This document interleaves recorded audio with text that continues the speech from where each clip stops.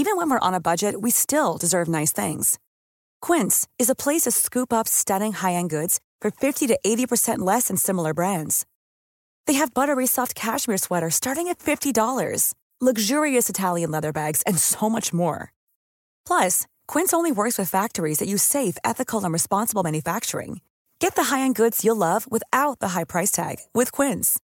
Go to quince.com/style for free shipping and 365-day returns. Millions of people have lost weight with personalized plans from Noom. Like Evan, who can't stand salads and still lost 50 pounds. Salads generally for most people are the easy button, right? For me, that wasn't an option. I never really was a salad guy. That's just not who I am. But Noom worked for me. Get your personalized plan today at Noom.com.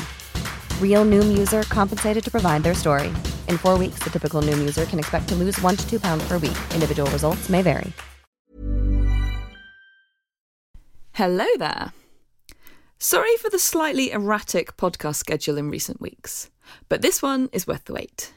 Before we get into that, thank you so much for all your positive feedback on the last 2 specials, the addiction episode with Professor John Strang and the sugar episode with Dr. Charlotte Hardman. I'm really glad everyone's enjoying these bonus episodes where I talk to researchers and isn't just switching off when they realise there's no Scroobius Pip. So this one is another bonus one. I'm joined by another colleague from the University of Liverpool, Dr. Carl Roberts, to talk about cognitive enhancers or smart drugs. Carl and I are doing some research on this topic at the moment, so I thought who better to have a chat about these drugs with. So without further ado, Dr. Carl Roberts and I say why to cognitive enhancers.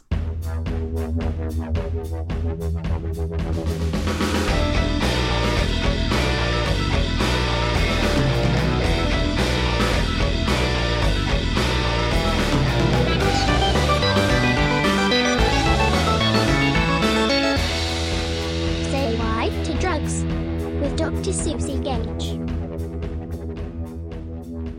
Welcome to another episode of Say Why to Drugs. Today I am joined by my colleague Dr. Carl Roberts from the University of Liverpool. Hello.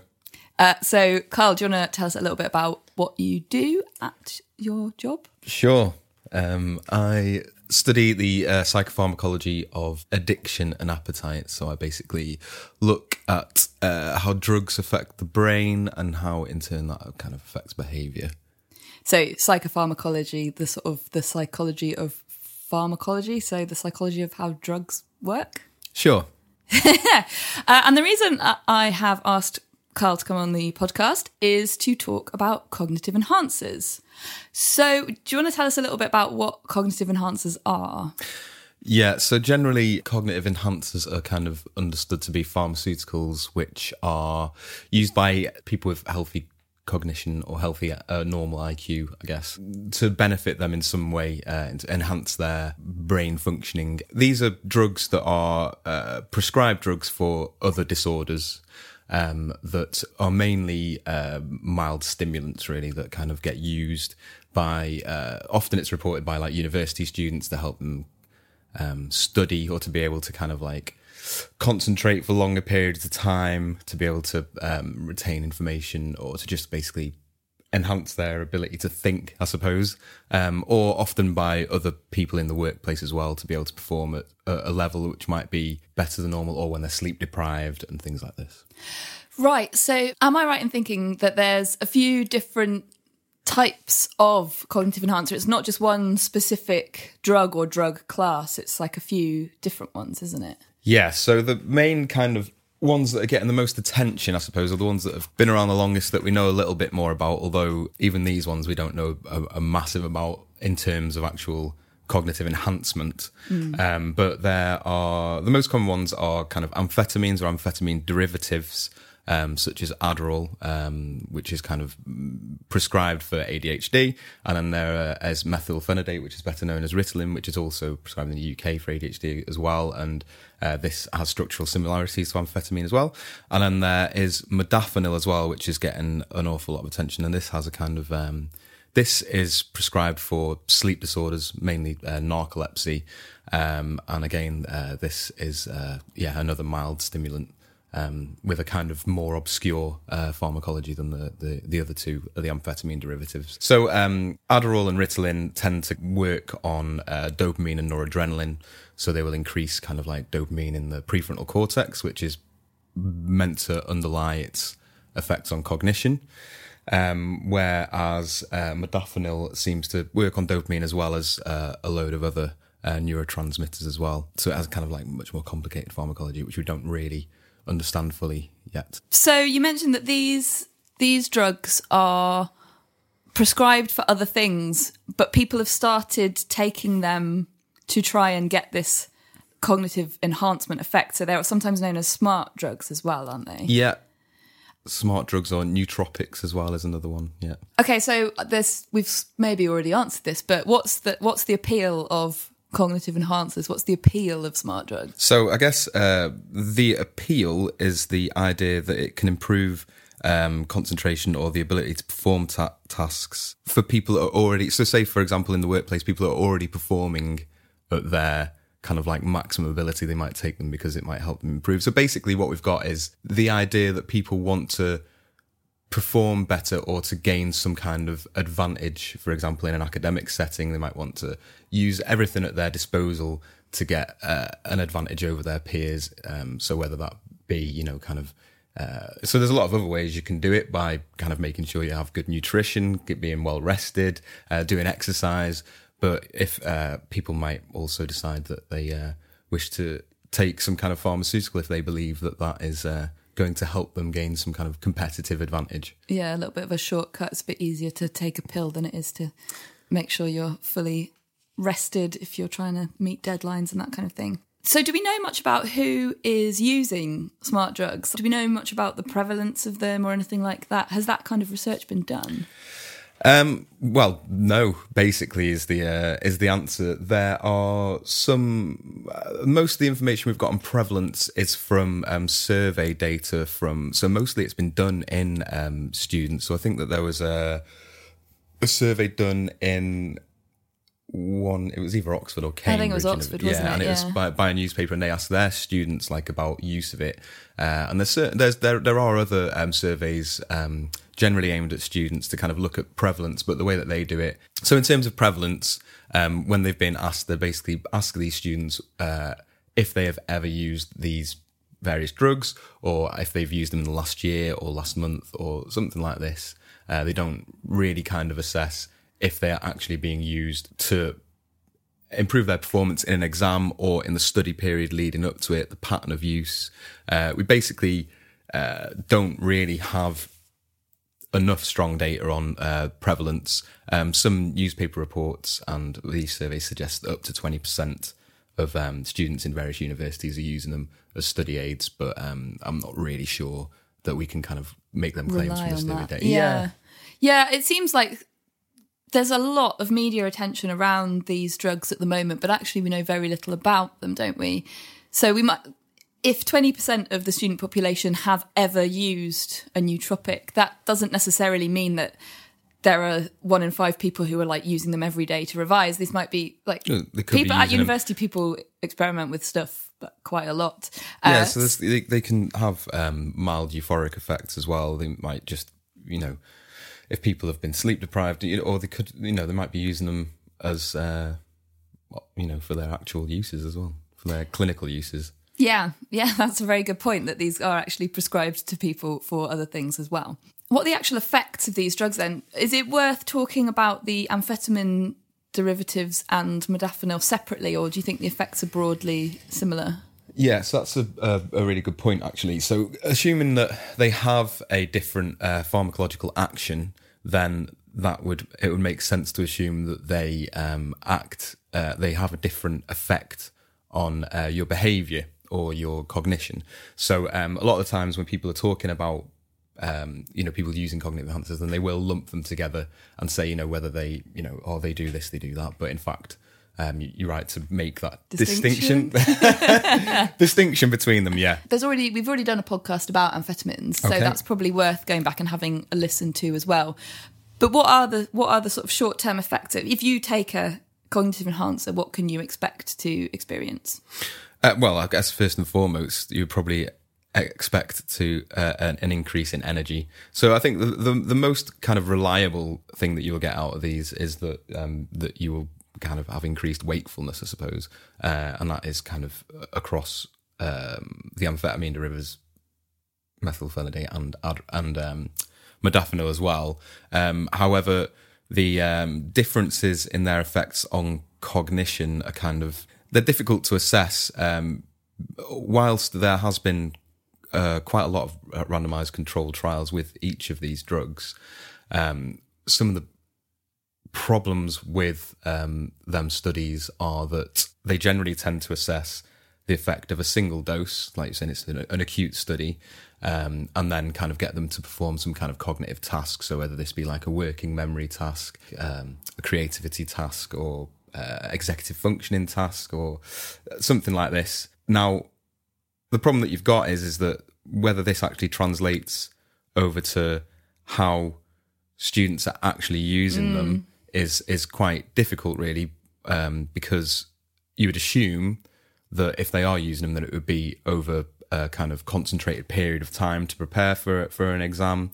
So a study assessing what a single dose does might not necessarily be particularly helpful. Yeah. But also the kind of tasks that they have been used to assess their kind of effect on cognitive function, it's not really clear how much they actually translate again over to sort of real world. Revision, I suppose, or, kind of performance in the workplace as well. Yeah, so I suppose we've kind of got two problems with doing research into smart drugs, is that actually we don't really know how people are using them, and we don't necessarily have good ways of modelling how people might be using them. So it's a little bit of sort of fumbling in the dark, really, at the moment, in trying to work out, do smart drugs actually work? Yeah, and I think that it's quite a common thing as well for the expectations of the drug to actually exceed the actual efficacy of them as well. So was that like kind of like a placebo effect? Well, potentially, but also the RCT data, basically a lot of it suggests that there are at best really modest effects on these various kind of cognitive tasks that they're doing, whereas you might get anecdotal reports of people saying that they're actually quite good as study aids or whatever, because they're not really kind of assessing the same thing. But people are notoriously not very good at judging their own kind of yeah. So but, sort of it's obviously very important to find out what people experience when they use them, but that then translating to actual sort of measurable changes in cognition is a different story. Yeah. Also, another kind of point is that it seems that there is this kind of U-shape in terms of effects of these drugs. So generally, people that have a lower baseline of cognitive ability or some kind of cognitive deficit, then these drugs might actually have a kind of restorative effect. They might be quite good, but if you're already performing at quite a high level, then the effects are much more subtle, or potentially even have a kind of like reduce your ability, have like a negative effect. Oh, right. So some people might actually be using these and not getting any help, or potentially having problems. Yeah, potentially. I guess it's difficult because we don't know very much about these drugs. Are there any other effects, sort of short-term kind of intoxication effects from them? Because obviously amphetamines have quite a sort of strong intoxication effect. You get a lot of other sort of experiences as well as that kind of alertness. You also get like increased blood pressure and that kind of thing. These are obviously a lot milder than sort of something like speed, but do they still have any other effects in terms of the sort of alertness that they are likely to give? Do you think it's really more than something like a cup of coffee? Is that, I mean, it's obviously it's quite difficult to quantify like that, but there's a lot of debate at the moment around whether it's ethical to use smart drugs. But from what, I mean, and obviously the evidence is pretty holy at the moment, and there's a lot that we still need to sort of do to find out really about these drugs. But currently the evidence doesn't really look like they're potentially that much more effective than like caffeine. No. Or other herbal nootropics as well, like ginkgo biloba and things like this as well. So do we know much? I mean, it seems like we know very little about the short-term effects, but what about the longer-term effects? I imagine, knowing what I know about other drugs literature, if we know very little about the short-term effects, we're probably going to know even less about the long-term effects of these drugs. Yeah, as far as I'm aware, in kind of healthy populations, and I don't think there's basically any research on long-term effects at all. If we're looking at short-term effects, so if we take looking at things other than cognition, obviously amphetamine derivatives and Ritalin are kind of, they have kind of like a toxicology history, and they kind of had cardiovascular effects as well. So I can't imagine that kind of repeated use over a long period of time is particularly good for you. I think that as far as I can make out, that modafinil is kind of like has less of these effects. But in terms of long-term effects on the brain and the body, then I just think there's such little evidence there. It's quite difficult to draw any conclusions, really. Yeah, and I guess because they are medications for other conditions in their own right, then we probably do know quite a bit about how their sort of effects and side effects when they're used by that population in the way that they're prescribed. But that's likely to be quite different from how people would use them as a cognitive enhancer. It would be much more, I mean, again, there isn't really very much evidence to sort of looking into this, but anecdotally it seems like people use them for short bursts of time, but quite a lot over a short time, and then probably wouldn't use them for like the rest of the year, maybe even. So that's very different to if you're prescribed a medication and you take it, say, like once a day or however these medications are prescribed. So even if we know about the long-term effects in those populations, that doesn't necessarily translate to how these drugs could have long-term effects in people using them as cognitive enhancers. Yeah, and you don't know if they're kind of taking them and having like, you know, kind of a more intense kind of dosing regime effects. That so if they're taking, so say for example, if you had it in a population with ADHD and they're prescribed and they're having their one a day, what the difference is between that and somebody that's using it, they might be taking 4 or 5 in one day to kind of stay up and to do this. You don't know what cumulative effects these have, or whether larger kind of doses over a short period have different profiles and different effects. Yeah, but also the other thing is that in when they're kind of looking at harms and risks versus benefits, which is what these will generally be done for prescribed drugs, is that, you know, these kind of the point is that, say for example, modafinil is only licensed for treatment of narcolepsy, so it has been investigated for its kind of risk, etc., cardiovascular risk, etc., in the short term, and the conclusion of the European Medicine Agency is that it's only suitable in terms of risk benefit to treat narcolepsy, which is a potentially fatal disorder. So I don't think that physicians would particularly have a favourable opinion of healthy people using it in terms of their to enhance their performance. So I think that it's difficult to understand the harms really, because you know, when they get classified as these medical drugs, then the risk benefit ratio is kind of, you know, they obviously they will give more they'll be more lenient to them having restorative effects rather than having enhancement effects. Yeah. I think that's a really important distinction to make, is like when you're prescribed a medication, we say it's to make you better, but actually that's sort of not what we mean. We mean it's to make you less bad. So medications aren't meant to take you above your sort of usual point, if that makes sense. I'm not sure I'm explaining this very well. But people are using these to try and like get a little bit extra. Yeah. So to make themselves better rather than to make themselves better. I'm really explaining this very, very badly. To give them an edge rather than to make themselves well. Yes. Well done. Thank you. So this then opens up the whole kind of question about the ethics of these drugs, because... And this is This debate is a humdinger. So it's something that I talk about with the students that I teach as well.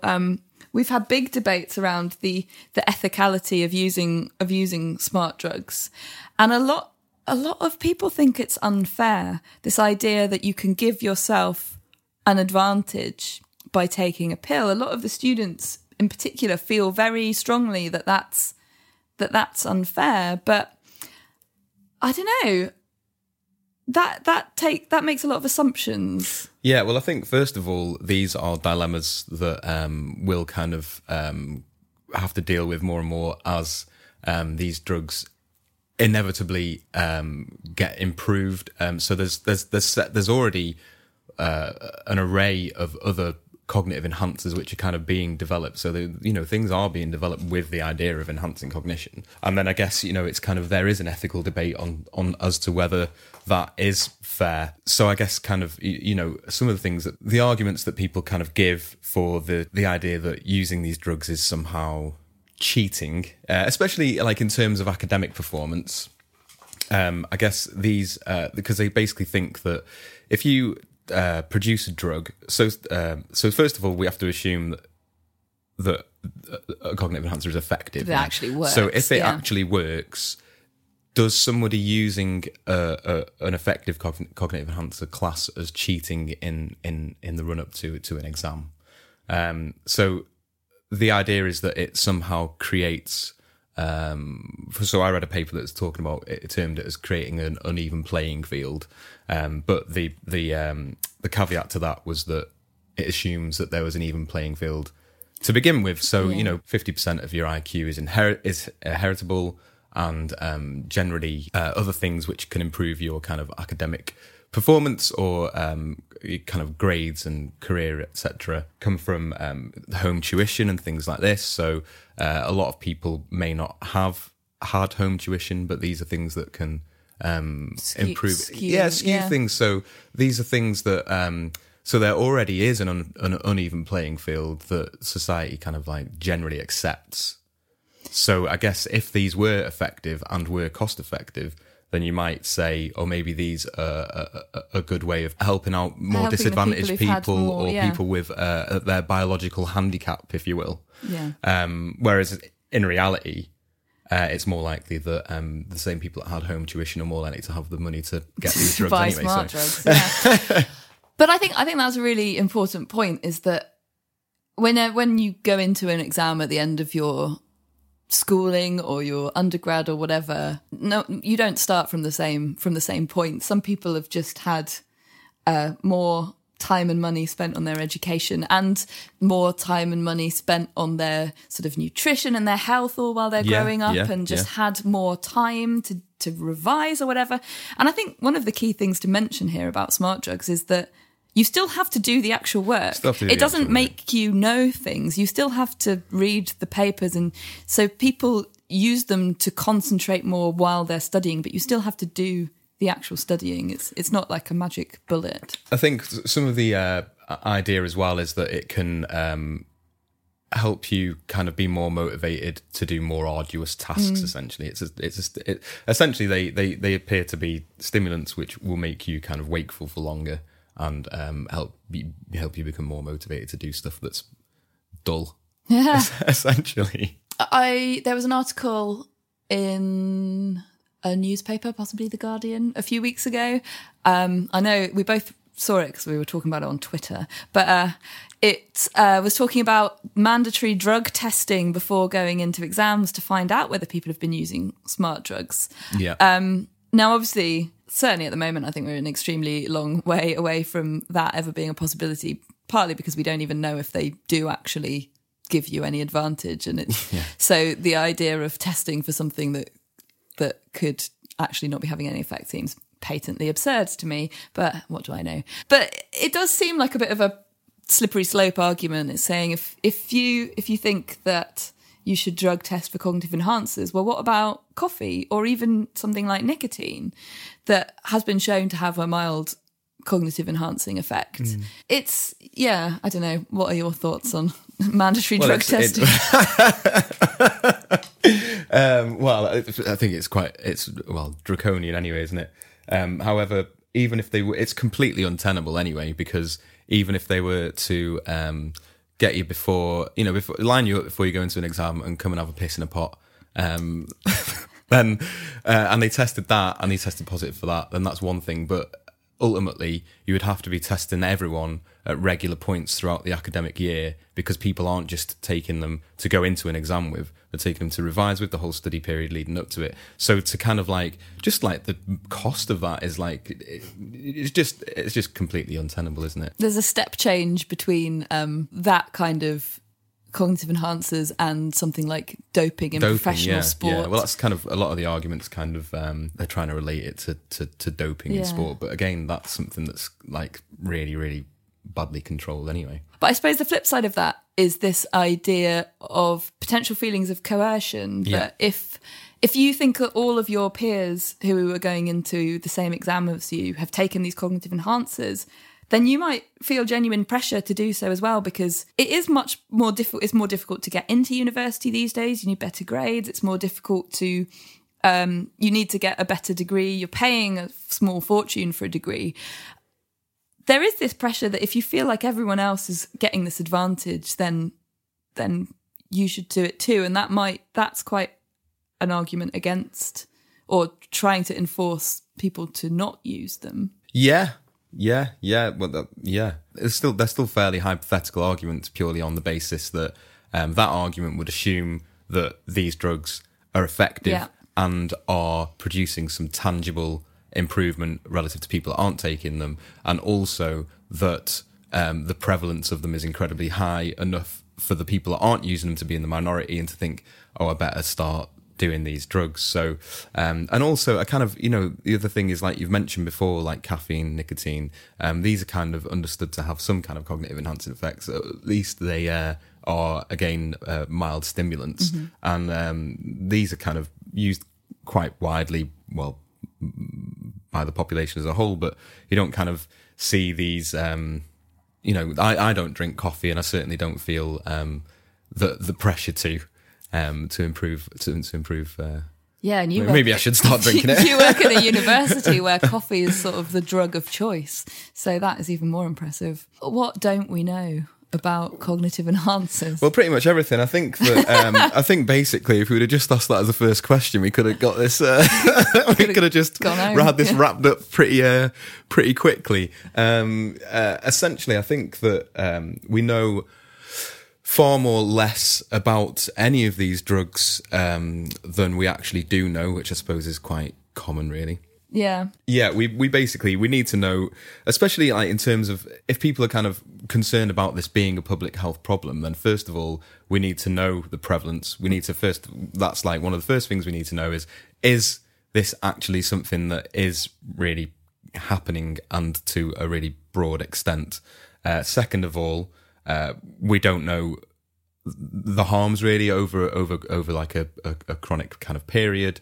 We don't know if they're even particularly effective really, or in what domain they are. So again, some might be different than others. They might improve performance in different areas of cognition. All of these things basically need researching. Yeah, so basically we need to know kind of everything about... We need to know everything about them, yeah. Who uses them, why, what they actually do, and more long-term, what the impact of taking them might be.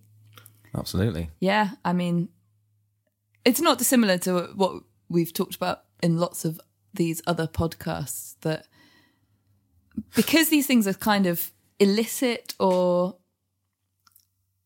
yeah, I guess illicit is the right word, that people might not be willing to talk about their use, and that they've kind of sprung up being used as cognitive enhancers, and the research community has to sort of slightly scramble to keep up. It's quite a lot similar to the new psychoactive substances. Well, yeah, very similar. I would say, yeah, there's a lot of stuff going on that we don't have a handle on at all, really.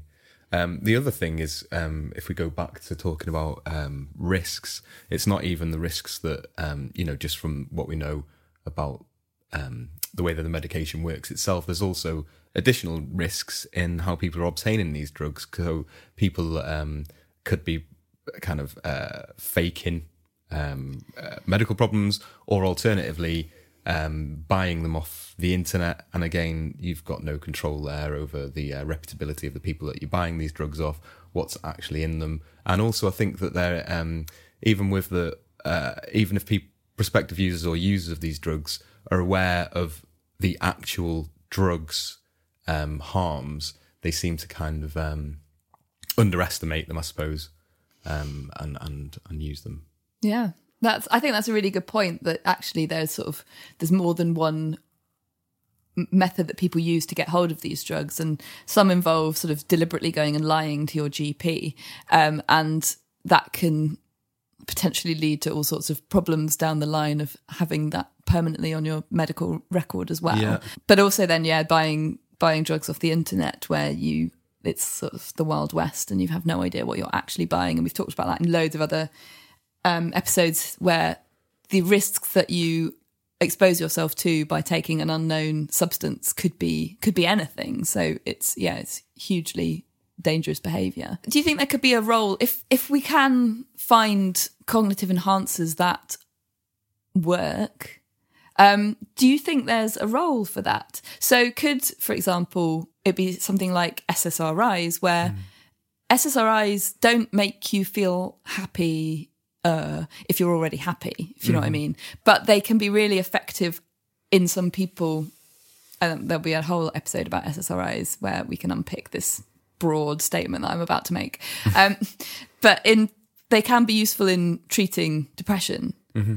And cognitive enhancers, by the sounds of things, seem like they might be similar to that, in that they won't make you smarter if you're already smart. But if you're having sort of difficulties concentrating or difficulties learning, then maybe they can give you a boost. And that could potentially be really positive. Yeah. Well, that's the thing, isn't it? These things are, like we say, there's countless other drugs that are kind of being found or being investigated, and you may come across something that is quite effective in various cognitive domains. And so there is actually a potential for these drugs as cognitive enhancers, so produce something as a cognitive enhancer that may well benefit society as a whole, but we're not there yet. Yeah, and then we can have the proper ethical debate about... Well, that's it, yeah. if there actually is one that sort of works. Dr. Carl Roberts, thank you very, very much for coming and talking to us about cognitive enhancers. You're welcome. Thanks for having me.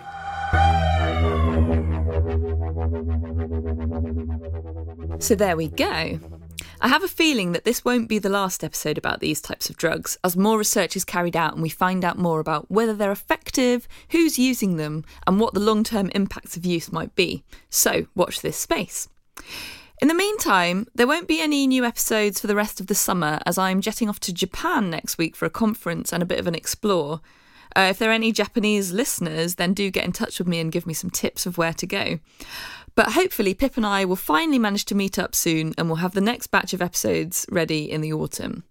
I'm also planning a roundup of new research and some updates where people have got in touch to point out some of the gaps in some of the existing podcasts. So thanks to everyone who has got in touch. It's always really, really good to know.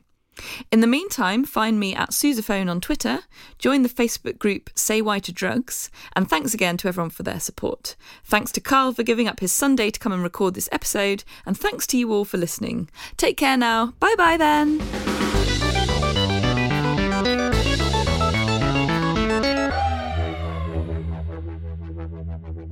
You've been listening to Say Why to Drugs with me, Dr. Susie Gage. The music was by Jim Murray, the artwork was by @MyNameIsAd.